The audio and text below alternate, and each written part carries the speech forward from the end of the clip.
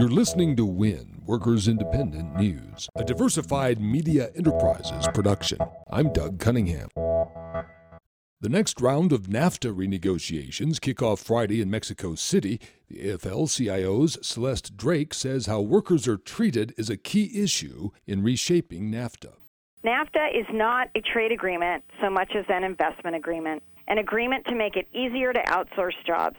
This essential element, this threat, and this reality to outsource jobs to Mexico was premised on the fact that when they got to Mexico, these firms could deny worker rights and freedoms. They would be allowed to pay inhuman wages and maintain unsafe working conditions.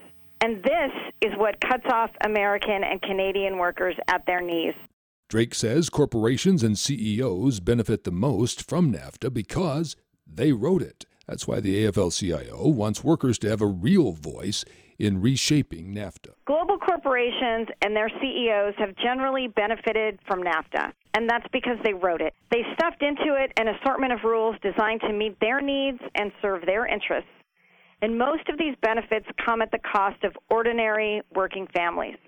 Lori Wallach of Global Trade Watch. The most pivotal question is whether Mexico and Canada will engage on the series of proposals to really reshape NAFTA that were submitted by the United States during the fourth round of talks here in D.C. in October, or how it might handle Canada's proposals with respect to dealing with the abysmal labor standards and wages in Mexico and labor standards in general.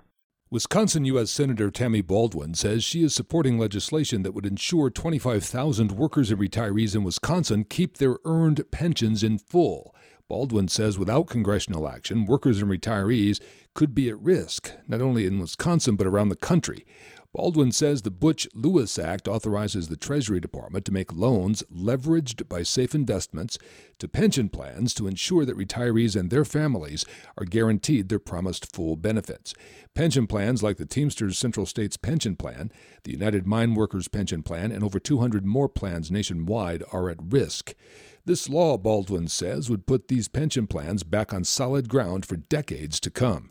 Retired Teamsters joined Baldwin as she unveiled that legislation Thursday. WIN is America's multimedia news voice for workers. We are sick of an economy and a democracy that are rigged against us. Support WIN's worker news mission at workersindependentnews.com. You've been listening to WIN, Workers Independent News. For more information, visit workersindependentnews.com.